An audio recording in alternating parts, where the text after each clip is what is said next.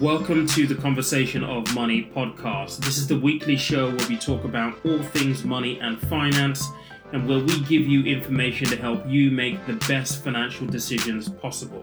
So if you want to buy your first home, you want to be better with money, you want to learn how to invest, where to begin, this is the show for you. I'm your host, Peter Komalafe. I'm so thrilled to have you here. So without further ado, let's get going with this week's show. Hello, everybody. Welcome to another episode of the Conversation of Money podcast. It's Monday, and I hope you guys had an amazing weekend.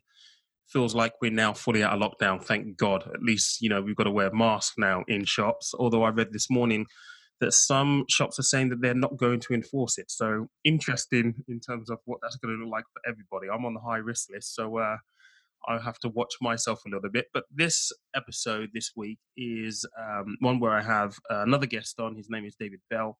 He runs his own podcast, actually, the Pocket Mastermind podcast. And I've been on his show. It's a really, really good listen, guys. Amazing listen. Lots of variety in there. But David's on this morning just to talk about his journey through finances, because when we spoke, there was quite an interesting dynamic in his experience and his journey through the world, and also just finding a little bit more about him. So welcome, David. Morning, Pete. Thanks for having me. How you doing? Yeah, really good. Really, really good. Thanks. Good. How's the week been for you? Busy. It's always busy. It never stops. When you kind of start setting up on your own, as you and I have been doing for a while, then you always find something else to be doing, because if you don't do it, no one else is doing it probably. And also you can see the direct benefit from it. It's a bit different to the old corporate world where I came from. Absolutely. So talking about your background, what were you doing in corporate? So I've worked for many organizations over the years. But most recently I was working for a large insurance company, American-based insurance company, leading the sales functions, primarily the client services teams within that organization. Mm-hmm. And at the start of this year, I kind of took the opportunity to break free after promising myself a couple of years ago that was going to be my last corporate role. I'd had enough of the corporate life. It wasn't delivering for me. I've got to the halfway stage, I would say, probably on my life journey, and decided that I wanted to do something different and use my experiences that I've gained over the years to help other people lead a more fulfilling life for themselves. Because one of the things I really picked up during my corporate life was how many people are living within a role or a life that is not really resonating with them, not what they do. And it's kind of happened. It happened to me, I didn't really see anything else. You kind of end up getting sucked into this corporate world, and you think that the direction is up the pyramid. Yeah. And then you get to a certain level within that pyramid, and as you get nearer the top, the opportunities decrease, and I didn't find the fulfillment was coming that I expected to come as you come further up the tree. So I wanted to try and help other people really identify what they want from life and work out a plan for how they can get it. It's interesting you say that, because I've definitely been there as well. Working corporate, and you're right, you get into this rat race, and it's just this cycle, and it's like that's all you know, that's all you think about. And it's funny actually, because I don't know whether it's kind of like an age thing. You go through life and then you kind of get to a point where you're like, oh, I've had enough. I don't want to do this anymore. But I'd certainly heard of people who were like, oh yeah, I don't want this anymore. I just want to do something that's a bit more fulfilling. I'm like, are you nuts? That was my initial reaction. Like, are you nuts? Like, why? Why would you want to walk away from a really, pretty decent paying job and go and do something on your own where you've got no certainty or security? And it's funny, because then I rolled around to that point, kind of just like you, probably in the last 18 to 24 months, I'm like, I really don't like this. And like, you get into a trap as well, because the money's good. So it's like, okay, well, golden handcuffs is cool. Yeah. Well, that's exactly very hard to get away. And I I was fortunate a couple of years ago. I kind of made the decision this was going to be the last role. I also knew there was a possibility at some point in the future that there would be a redundancy proposition because the way the business was operating. So I kind of figured that if I could stick it out long enough, then I wouldn't have to leave for free. Yeah. That was an important part because I'd invested a lot of time and energy into that business and into that role, and to then walk away my final role with nothing wasn't really on my agenda. So I kind of had that plan in place for a while. It came a little sooner than expected, but it was still the important thing was there was a plan in place. Yeah. Let's touch a little bit more on that, because I think that's really, really important. Because for me to walk away, it was a combination of factors. It was a combination of, well, COVID definitely had a part to play in it, but I also had to look inwardly at my own finances to make sure that I had the ability to be able to walk away as well. Yeah. And you've kind of alluded to it there. If you have spent 5 years, 10 years in an organization, walking away can be very, very painful, because it's not just about the money. The money plays a big part to it, but you've also got to look at, okay, am I actually in a place from a personal finance point of view to be able to take this? It's not just a pay cut. Often it's a significant pay cut. It's an eradication for a period of time, for sure. Yeah, absolutely. And how do you then make sure that you have enough as an emergency fund in the bank to empower you to do that? And I think a lot of people get stuck in that cycle because they don't have that ability. Yeah. So you took a calculated kind of like approach to the fact that you kind of knew what was coming down the track and you were preparing for it that way.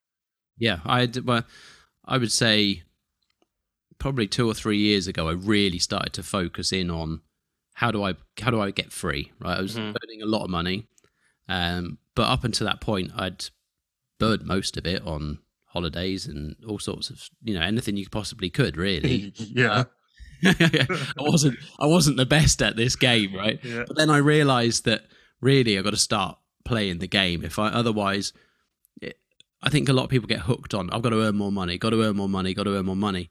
Trust me, if you could earn $1 million a day, but if you're spending $1 million and one, you're poor, right? Yeah. You might be having a blast being poor, but you've got if something takes that income away from you, you've got nothing. Yeah. And so it's important to start playing the game, and I started to call it token collecting, because how many tokens can I collect? Where can I store them? Where can I put them? And it became more of a game. I think if you end up thinking about chasing money, it becomes psychological and detrimental. And I think a lot of people fall short because they're trying to chase after this money, and the fear of not having money actually takes over, and you manifest what you think about, and whether it's positive or negative. So if you fear lack of money, guess what you're going to get? You got to think of it more as a game and free yourself from that perspective. So I started to play that game. I started to think, well, how do I amass as much as possible? Where do I maximize the opportunities from the income opportunities that I have now, right? So I was fortunate that I was in a senior level position. So I had, you get things like options, you get various other bonuses and those kind of things. And you could either spend them and buy a ridiculously large house, or even more fancy holidays, or whatever, or you can start to think all of that cash I put to one side, and that's your safety net, right? So that's the future planning, and start to build up a critical mass. You need to get kind of some kind of total in your head. Where you're trying to get to, because then how do you use that in the future? You need some as just pure cash as safety, and other money that, how do you turn that into more money? You've got to get that money working for you rather than the other way around. And it's cliched, like make your money work for you, not you work for your money, but it's a fact. That's how the rich get rich. Absolutely. Right? Yeah. It's not about just earning more money. Right? Yeah. You can earn shitloads of money, but you won't have any unless you're doing something positive and productive with that cash. Yeah, I completely agree. I talk about bucketing when you talk about personal finances. It's kind of exactly the same that you described there. that if you are in that workplace, your pension contributions, all these things that you get, all those bonuses, how do you bucket those further to put them into silos for specific reasons? And that's so important, because one thing that I definitely have picked up over the last few years is a lot of people don't actually understand what benefits they actually have and what they mean for them and how they can be used to benefit the future. A lot of people don't understand this stuff. And there is a big question mark when you talk about financial well-being, whether the employers should really take a bigger role in educating the employees around, oh, by the way, this is what Yeah. this means for you, and this is the difference that it could make. But that's an ongoing debate right now. Even simple things like pension contributions before tax, right? Most people don't even know you can do that. Yeah. You should absolutely be doing that, particularly if you're a higher rate taxpayer.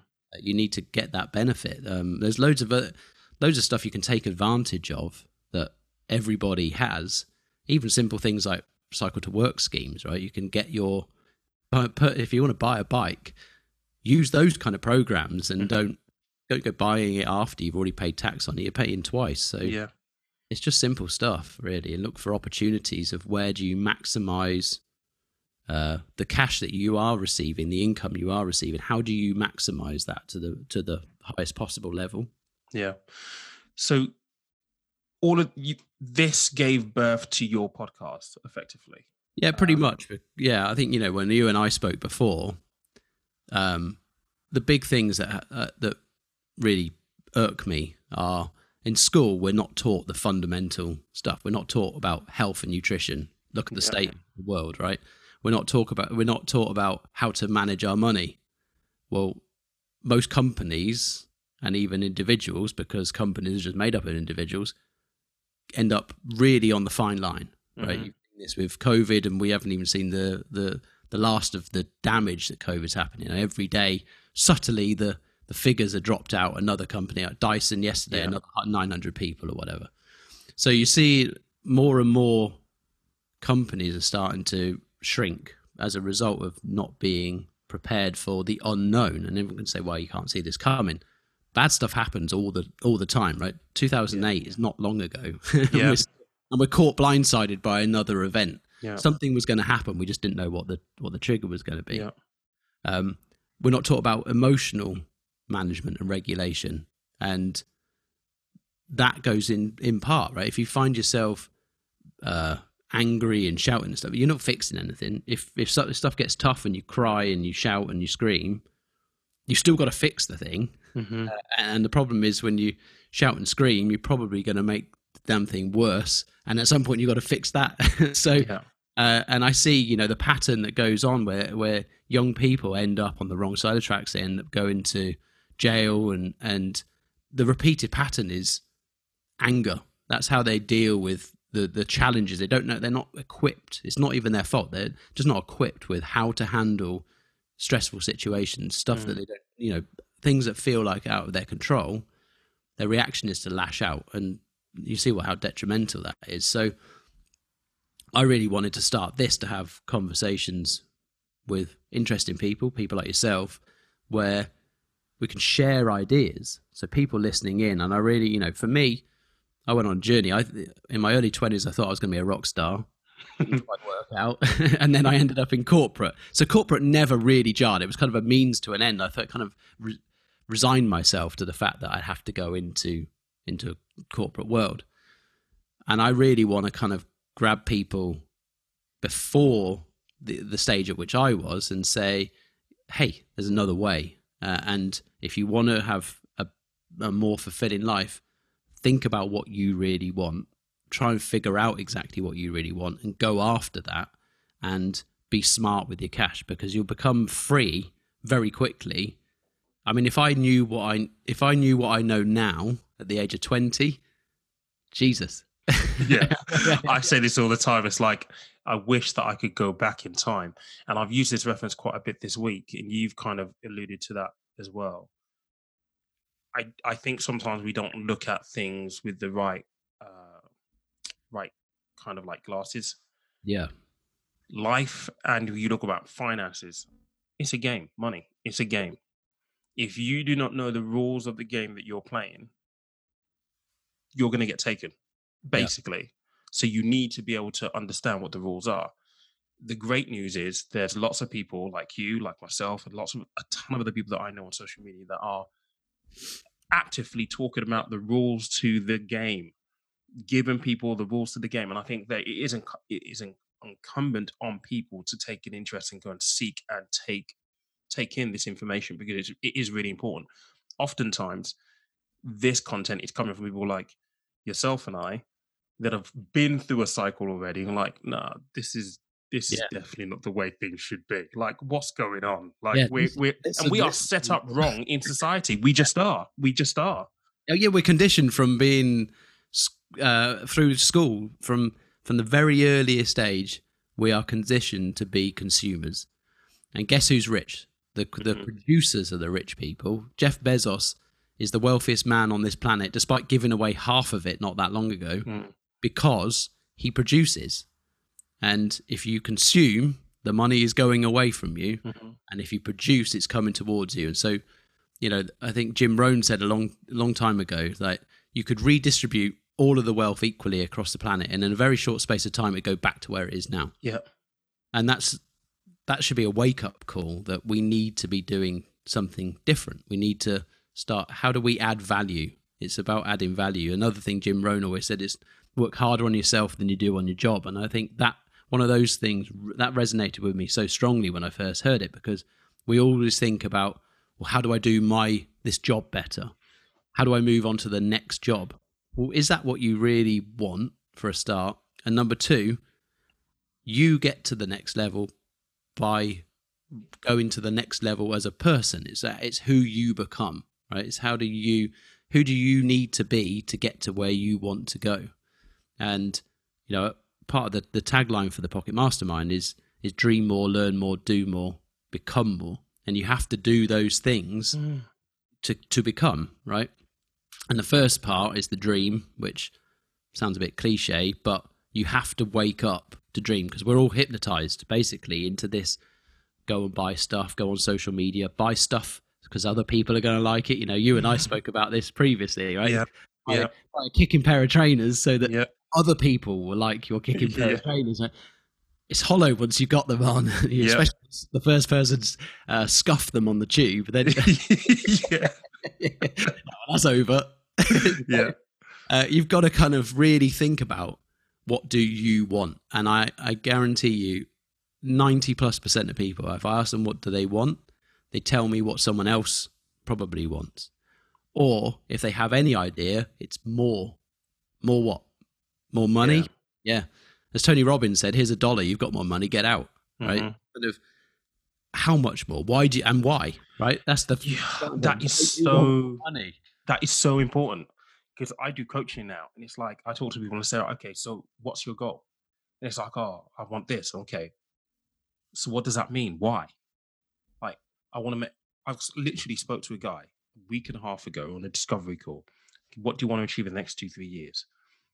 I want $1.5 million. Okay, why? Yeah, where does that number come from? Oh, it's just a number. Like, I just think it's a good number. Okay, but why? What are you going to do with this $1.5 million? You start drilling down, and it's like, actually, you don't want that $1.5 million. You just want a little bit of balance and freedom in your life. Now, $1.5 million can help you get that, but you don't need $1.5 million to get the balance and the freedom that you want. So essentially, you're putting something in front of yourself which is a diversion to what you actually really, really want. And it takes understanding for people to realize that. I was coaching. Simone was on my podcast, like literally, she's on this week, and we were talking specifically about what do you want. And it was like, okay. She goes, I know exactly what I want. So I set her an exercise, and at the meeting, I said to her, okay, so how did you find that? She went, it was a lot harder than I thought. I thought I had it clear in my head, exactly what I wanted. But when I started getting into the specifics, it took me an hour and a half to complete this. And I was really surprised, because it just shows we think we know, but when we really, really think about it, we actually have no idea.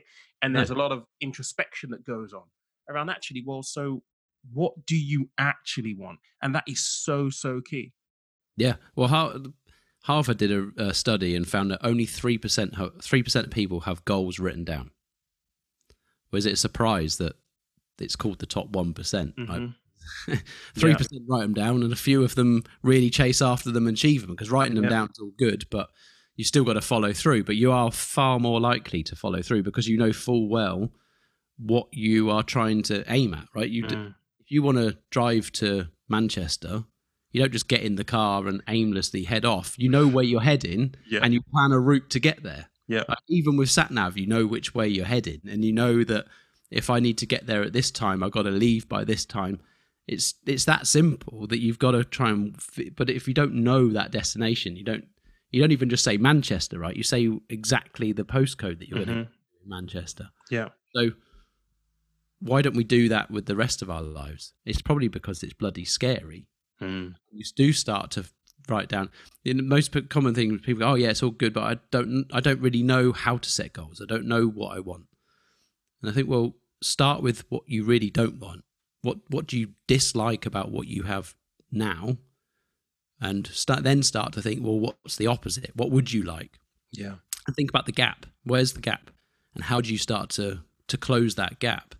And I think, to touch on what you just said there around the amount of money that people want or need, I would check out The 4-Hour Workweek by Tim Ferriss, because he puts it very well around your total monthly income to fund a lifestyle that you need, and start to think of it that way. You don't necessarily need to amass this huge pot of cash, because what are you going to do then? You're going to build, you think you've built up this pot of cash and then you just spend it?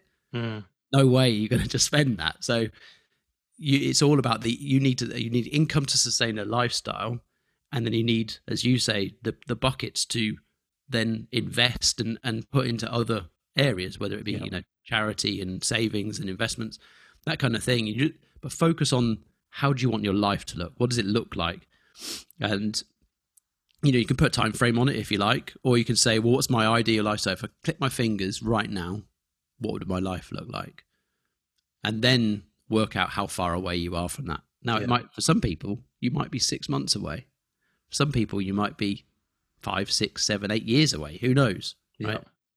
But you've got to work that out first, and then find out that gap, and that's where the planning comes in place. But you're going to have to learn a lot of stuff to close that gap. Yeah, I completely agree. I'm interested to know, and I want to talk about your journey through finance, but on what you said there, I think you and I are in a fortunate position because we have made that break from corporate now. And it's like, it is scary. It is really, really scary, because you do constantly have that kind of like, okay, so what next? And you're in full control of your destiny. So writing down your goals and having a plan and following all that through gives you direction, because guess what? You're doing it for yourself now. Yeah. But I'm interested to know, on your part, did you feel an element of real fear just before you made that jump? Honestly, no. A little bit of apprehension, of course, because you're stepping into the unknown. But there was more excitement, to be honest. I'd really checked out of mentally of the corporate. Like I say, probably when I made that decision a couple of years ago that role was going to be my last, it was a countdown timer. Now, it doesn't mean I was checked out in my delivery, but I knew at that point that there was going to be something, an exit point. Yeah. Exactly what that was going to be, I didn't know. I kind of knew that I wanted to do something that helped people. Like, I was leading large teams, and the thing that fascinated me whilst leading those teams was I'd be hiring new salespeople, and I would see, for the same role, a 20-year age variance between the applicants. And that started to interest me. I was thinking, well, why is it that I've got a 25-year-old and a 45-year-old applying for the same role? It was particularly more suited, I would expect, towards the earlier stage of career. And what I started to realize is, because, when you don't have a plan, and you're in this glass box, this kind of metaphorical glass box that we all live in at some point, right? That just changes, and we've got to try and get rid of the vision of this box. But most of us put ourselves into this box. So you become a field salesperson, or you become an accountant, or you become whatever it is at a certain level, And then people have had enough of that. They're not getting fulfilled, or the people they're with, or whatever. Most people leave jobs because of people. But you move to another organization in exactly the same role. Mm-hmm. Very few people look and say, well, I want to, because there's no vision of where you want to get to. There's no thought, well, I need to go and do this role to learn these skills. Mm-hmm. You know, and what I always used to try and teach people was think about work in this way. You get paid to get educated, right? You can move from another. What have you got now? Where do you want to get to? Well, I don't know how to do that. Well, go and do a job that pays you to learn how to do that, and then move on to because then you become more valuable in the marketplace, as Jim Rohn would say. Again, it's kind of you've then worked harder on yourself than on the job, right? You are. Yeah. How do you get more skills? Because the more skills you have, the more value you can deliver, the more you're going to earn. Yeah. More fulfillment you'll probably get because you're doing slightly more challenging things. We love to be challenged as humans, generally. We want to learn stuff. Yeah. That's why everyone likes the first 6 to 12 months in a job and then they get bored. Yeah. And you can do it standing on your head. And where's the fulfillment in that? You want it. Everybody wants a bit of challenge. Yeah. Yeah. So, yeah, that's. I think you're right there because there is this glass box, and oftentimes if you don't have a plan, you end up pinging around in this glass box just aimlessly, like this role to that role to this role to that role, and it's like, okay, but where are you actually going? What is the next step? And even in the corporate world and career-wise, people often don't know what that next step is. No, do you know how many times in interviews, even in interviews, I say, what do you want to achieve? Where do you want to go next? And they go, well, it depends what opportunities are available. Wrong answer, right? Mm-hmm. Tell me, if you want to be a CEO, tell me you want to be a CEO. Then put a plan in place to become one, right? Because you're 25, you could easily become a CEO. You might be able to start your own company to do it, but you could if you want. But if you don't know, what do you think you're going to get? Absolutely. So what's your personal journey with finances? Because obviously you're clued up now. You know the rules of the game now. From awful and stupid. I was an idiot. Trust me. Oh man, I remember. This is how bad I was. On my 18th birthday, so the day you could borrow money, I got a loan for a car. That's how stupid I was. And then I thought, this is great. They give you money. So, and I was earning quite well at that stage anyway. I know I didn't go to uni. I went straight into work, and I rose up quite quick because I was prepared to work harder. I was generally a bit smarter than most of the other people I was working with, and I rose pretty quickly. And so I was earning decent money when I was young. So I just thought, well, why wait to get it? Why not? Yeah, just go. Yeah. And then I decided to make a bit of a career change. And then I started to pursue the music more seriously after I went traveling for a few months or so. Did around the world. And I came back and then decided to focus on the music and suddenly realized that I still had to pay all the money that I borrowed.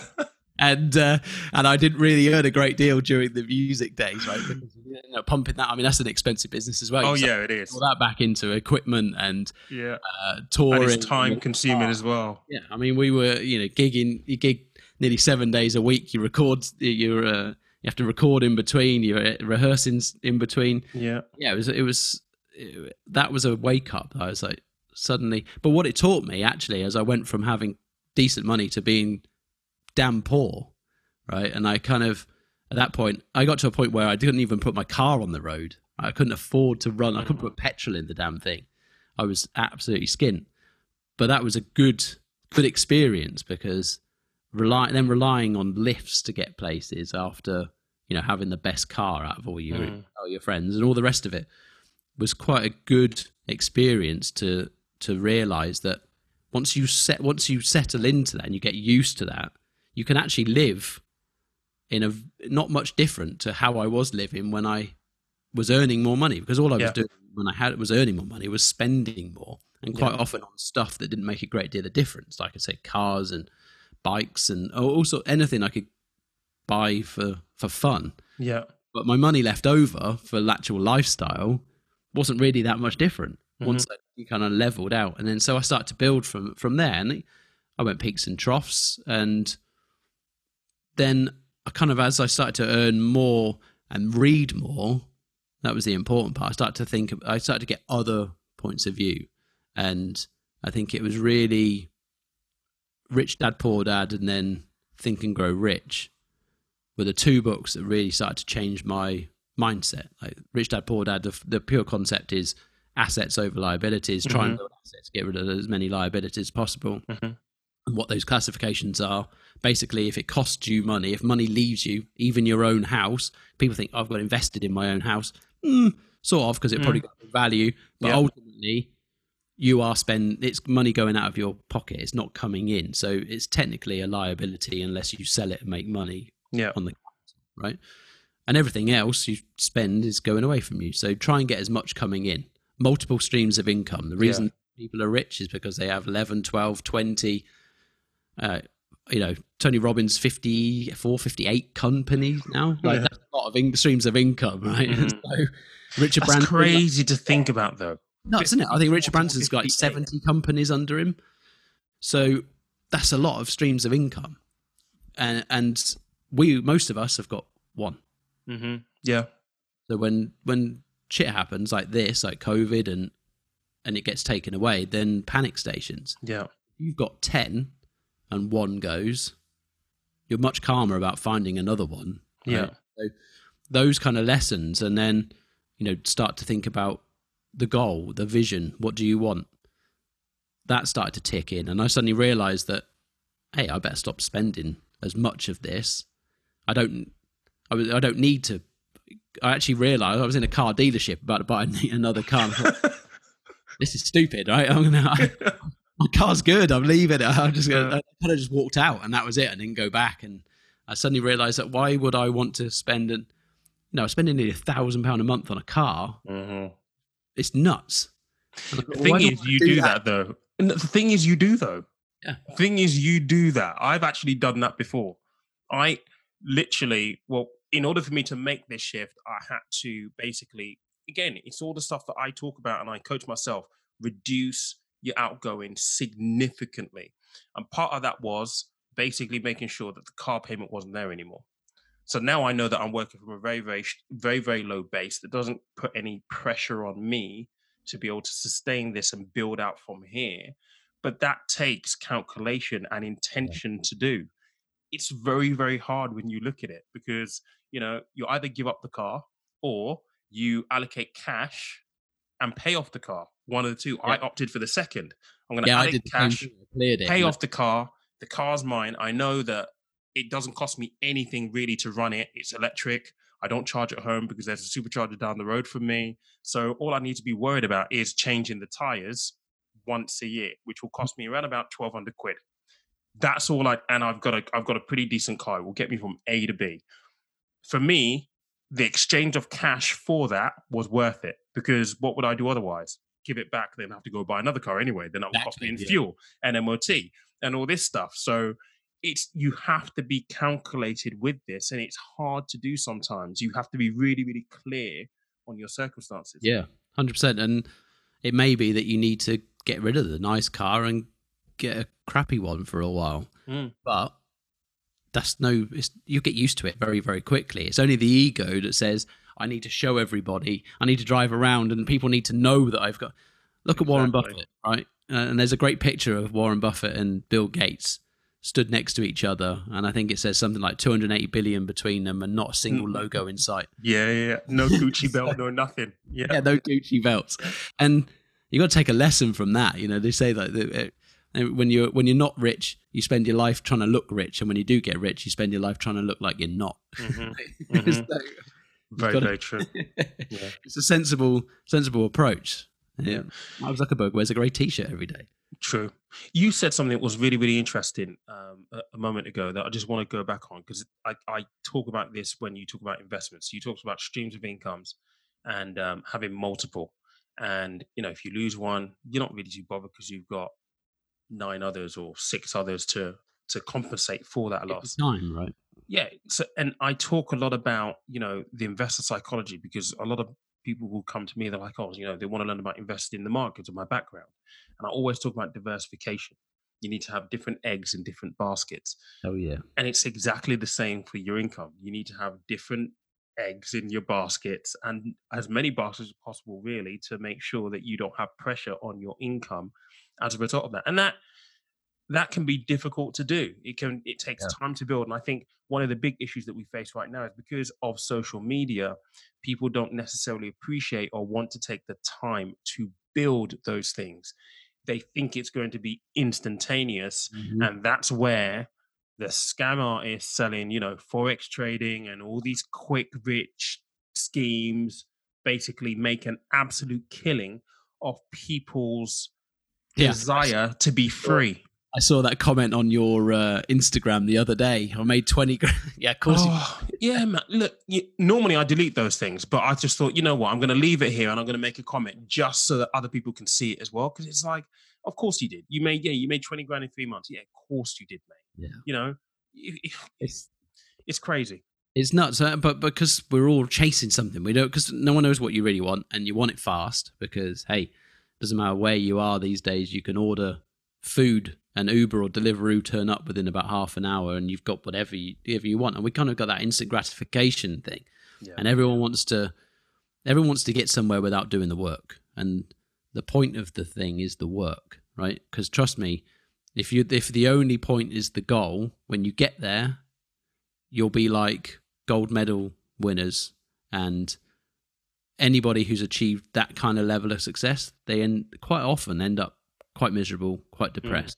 Yeah. Like, just watch Jim Carrey, listen to Jim Carrey, that his life, it's true. And everybody who gets to a certain point, everyone says it's not about the money, it's not about the stuff. And I think people who haven't got there think, yeah, it's easy for you to say because you're rich. No, if you're not fulfilled, if you don't know who you are, what you want, and you don't get the fulfillment from every day, and you don't have the gratitude every single day, you ain't going to get it when you've got 10 million. You're not going to get it when you've got 100 million. You'll probably be even more bloody miserable because you realize that hasn't filled the hole. Yeah. You've got to enjoy the process. Everything else on this planet other than humans has to work to get the reward, right? The bee has to buzz around all day long. Get the honey. Yeah. Right? Every other animal has to go hunting or do something to get the reward. That's the whole purpose of us. There's nothing else for us to do. What we've done is mechanize everything and have it just arrive.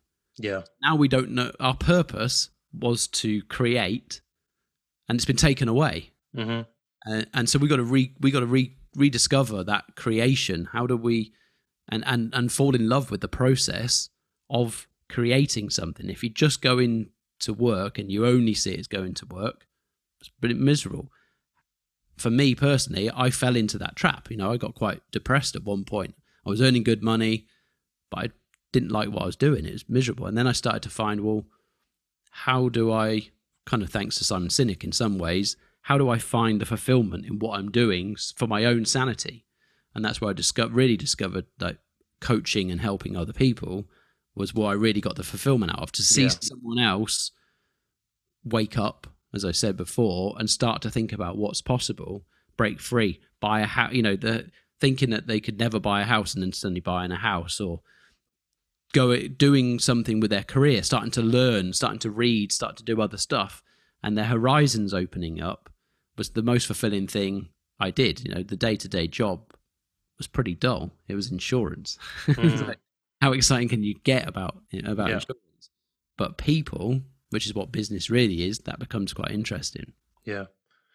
It's interesting you talk about Simon Sinek there, because I remember they use him, and obviously in all the set, because again, I was in sales. I ran a sales team just like you as well. And, they talk about the why, the what, the how, and you work outwards, not from the outside in. And that's what big brands do. And he gives the example of Apple. Mm-hmm. And I remember sitting there one day thinking, so this isn't just a very, applicable to products and companies. This is applicable to like me. Yeah. Why am I here? Exactly. Why am I sat in this meeting with these people that I don't really like doing this? Like, what am I doing? Talking about stuff that doesn't matter. Yeah. And it's, the thing that used to frustrate me the most is I'd go into board meetings and there would just be this rambling of stuff that people would just talk about. And I'm like, why are we talking about this? Like, why? And you look at the clock and half hour's gone by. And then you get around to the business. And it's like, what was that all about? Like, because no one actually wants to go and do the job. Like, the yeah. job's boring as hell. No one wants to do it. So hey, let's get in a room and chat, because that's what humans like to do. Yeah. We want to socialize. It's the proverbial campfire. Yeah. Like, everyone's just sitting around and having chat, because that's what humans want to do. Want to go and do some work, have a chat, do a bit more work, have a sleep. And what I always found funny when you look at exec teams is typically exec teams are all, well, in the financial services industry, you have some women in there, but majority it's men. Yeah. And when you're sat in a board meeting with men, you get the bravado, you Oh, get the one who wants to take charge of the situation. And I always used to sit there thinking, this is so bizarre. This is like people trying to get one up on each other, particularly when you start talking about sales performance and sales teams.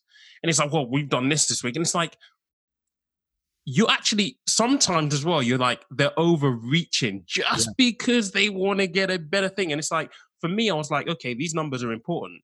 But one of the reasons why my team did so well is because I took an interest in the people, right? So if I sat down with one of my guys, Trower, what do you want to achieve? I knew exactly what he wanted to achieve.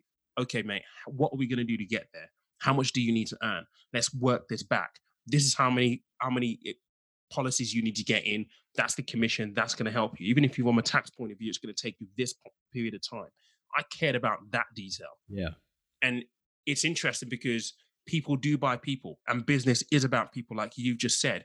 If you take an interest in people, they will walk through a brick wall for you. Yeah. And a lot of the times what I noticed was that, and this is one of the things that really turned me off, is within business sometimes, because it is business, there isn't that interest in people. And it's just that turnaround. Well, if you're not delivering what I want you to deliver, you're gone. And it's like, that didn't sit well with me at all. And it's like, you need to try and tune in to what makes people tick. If you can't do that, how do you expect them to give you everything? They're not going to, because they know you're just interested in what they're going to do for you. There's no give back. It's simple things like, I was working in a business, beginning of this year, heading up a seminars program. I thought, great opportunities to get out there, do some financial education, promoting, pensions and all this great stuff. And it's like sitting in the team with marketing people. It's like, what's a pension? I don't know. And I'm just like, but we are a firm. This is a firm of financial advisors.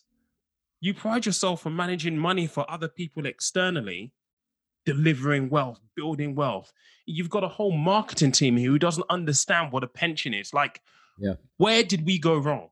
I know. Where's the value in the people? Surely that starts at home, in the business. Yeah. You would think so, wouldn't you? And it blows my mind. I just think how many people work in estate agents, real estate, don't invest in property. Mm-hmm. Don't even start.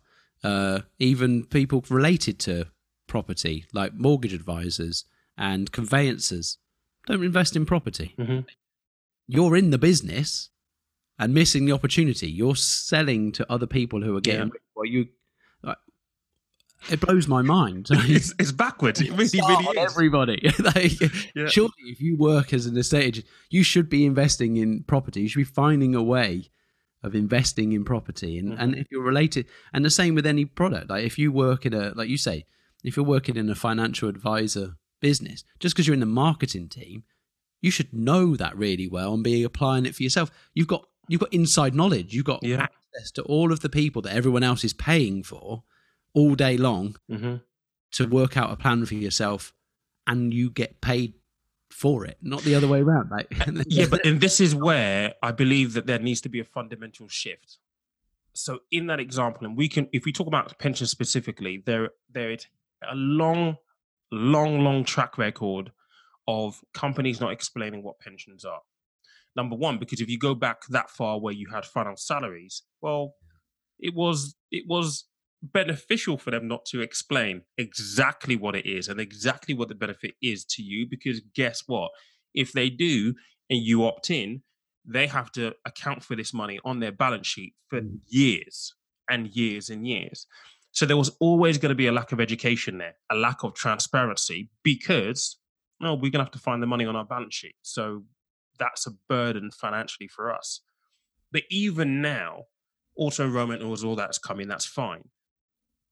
For me, yes, there's, again, the incumbents on the individual to find this information out, because it's our own personal finances, right?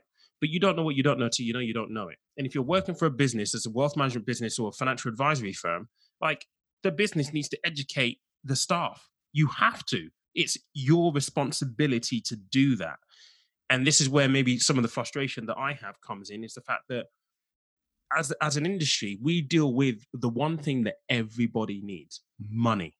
Mm-hmm. We're happy to share it with the wealthy people who are willing to pay us a fee. But for everybody else, no. It's closely guarded secret. Pay us for this information. That needs to change, because you're not being socially responsible and effectively enabling the market that you rely on to make your profits and to make your business sustainable, so that you can make money and, have bonuses and have pensions in the future. It should just be basic lessons at school, right? Applied learning is the way forward. So don't teach maths in isolation of the times tables and ones and twos and 90% of what you get taught in school on maths is absolutely irrelevant. How many people use trigonometry now? No one.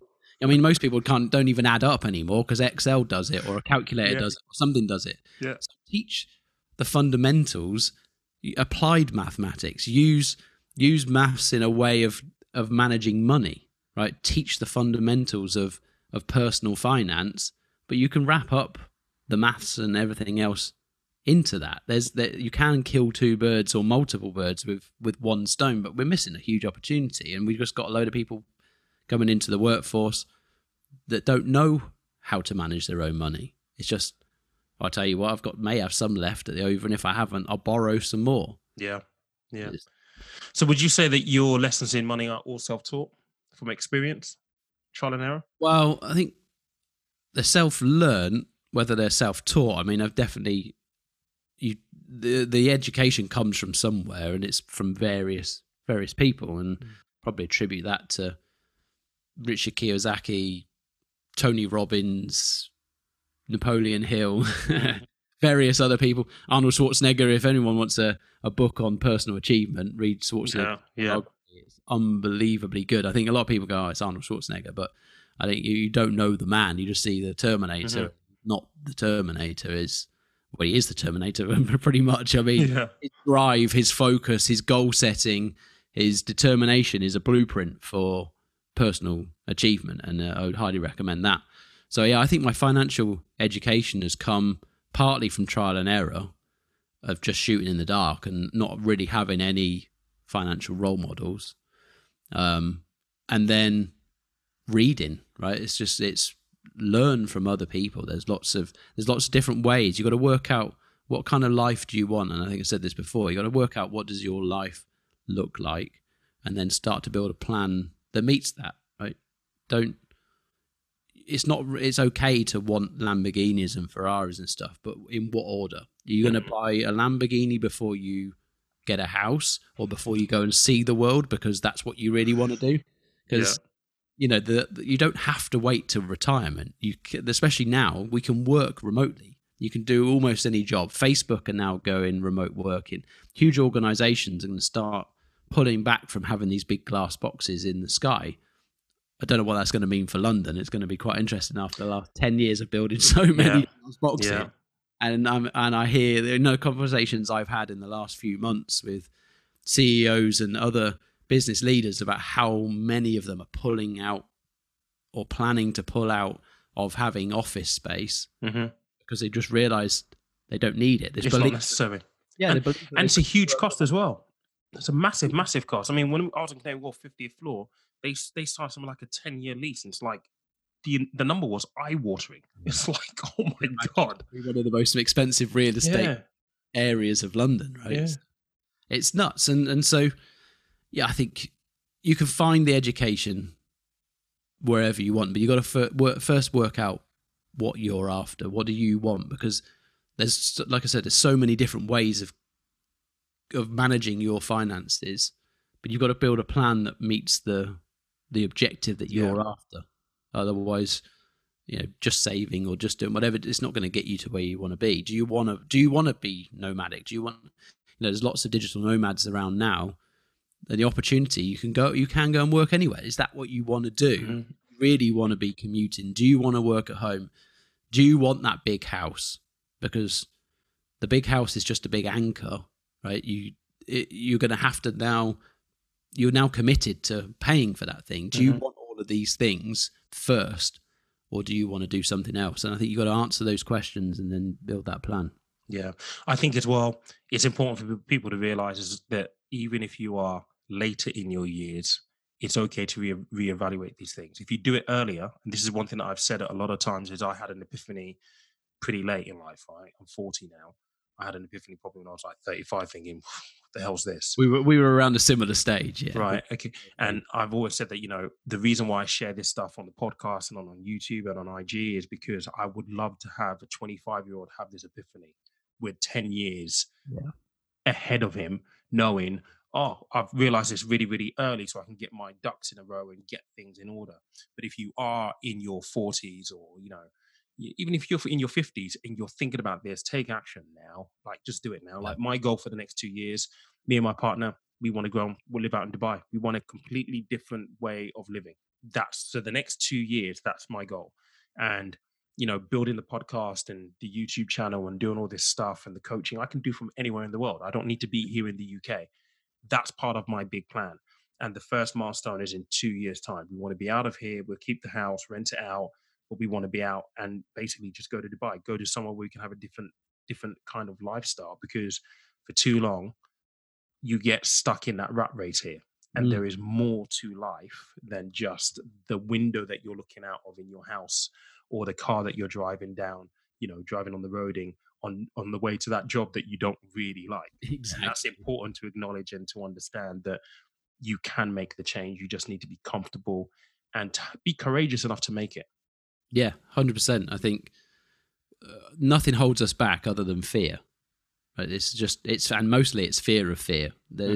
Most of it's not real, but that's our biggest limiting factor in human life is a fear of failure, fear of embarrassment, fear of dying is a big one. You're not going to die by making most decisions. Jump off a cliff, but all of those kind of things is what is what holds us back. We hold ourselves back because we're scared of the unknown. But how many times have we ended up doing things and it wasn't that bad in the end, right? Most of the time, it's never anywhere near as bad as you think it's going to be. So you've got to kind of break through.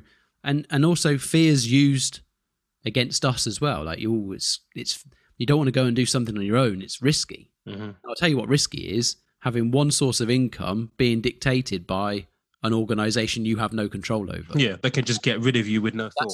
Yeah, that's not the safe option, right? And I think a lot of people say, "Oh, yeah, but this, entrepreneurship is risky, and having a job is safe." Almost everybody I know, if not everybody, has been made redundant at least once, or they know somebody who has. Now, is that risky, or is having more control over your own finances and your own income and your own destiny, is that more or less risky? Yeah, I would argue we need to probably go a bit more entrepreneurial and take a bit more control for ourselves. Not everyone's going to end up like Jeff Bezos and run trillion-dollar companies, but you can generate enough for yourself and then start to look at how do you grow from that point on and become an owner rather than the operator, because all you do is swap one job for another, and that's not really the goal, right? You don't want to end up just getting another job. Oh yeah, I work for myself, but I work 20 hours a day. Yeah, brilliant. That hurts. Absolutely. Yeah, absolutely. So tell the listeners how they can get hold of you, David. It's pretty easy. You can find me at pocketmastermind.com, or on social media. It's pretty much Pocket Mastermind everywhere you look. And do you do coaching? Yeah. If anyone's interested, then get in touch. There's a contact form on the website, or you can just reach out to me on social. Fantastic. Look, this has been an amazing conversation. I think we maybe need to do another one on the whole entrepreneurship and actually breaking free and actually looking at that journey and how that transitions, because I think that will be an interesting conversation to have for the listeners now. So perhaps we can reschedule another definitely as well. But guys, I hope you enjoyed that conversation. It's an interesting one for me. I think there's a lot of common ground between David and I, but I think ultimately the epiphany that we both arrived at is pretty much exactly the same. And like I've said before, if I can help someone have an epiphany earlier in life than I did, then I'm winning. My goal is achieved. So I hope that you take this as encouragement. It empowers you. It gives you the courage to do what is necessary, particularly when we're in COVID times. And I don't know what the job numbers are looking like, but I know plenty of people right now who are getting letters from their jobs either saying you need to reapply or you are at risk. And this is going to become extremely real, particularly when furlough ends in October. And now is the time to start thinking about what you want to do. Take this time to reflect. Take this time to kind of understand what your goal is. The goal is really important, and have the courage to take the step that you need. And if you need help, you've got David to coach you as well. If you need help on the planning for the finances, getting that emergency fund, I can also help with that as well. But thank you so much for listening to this episode.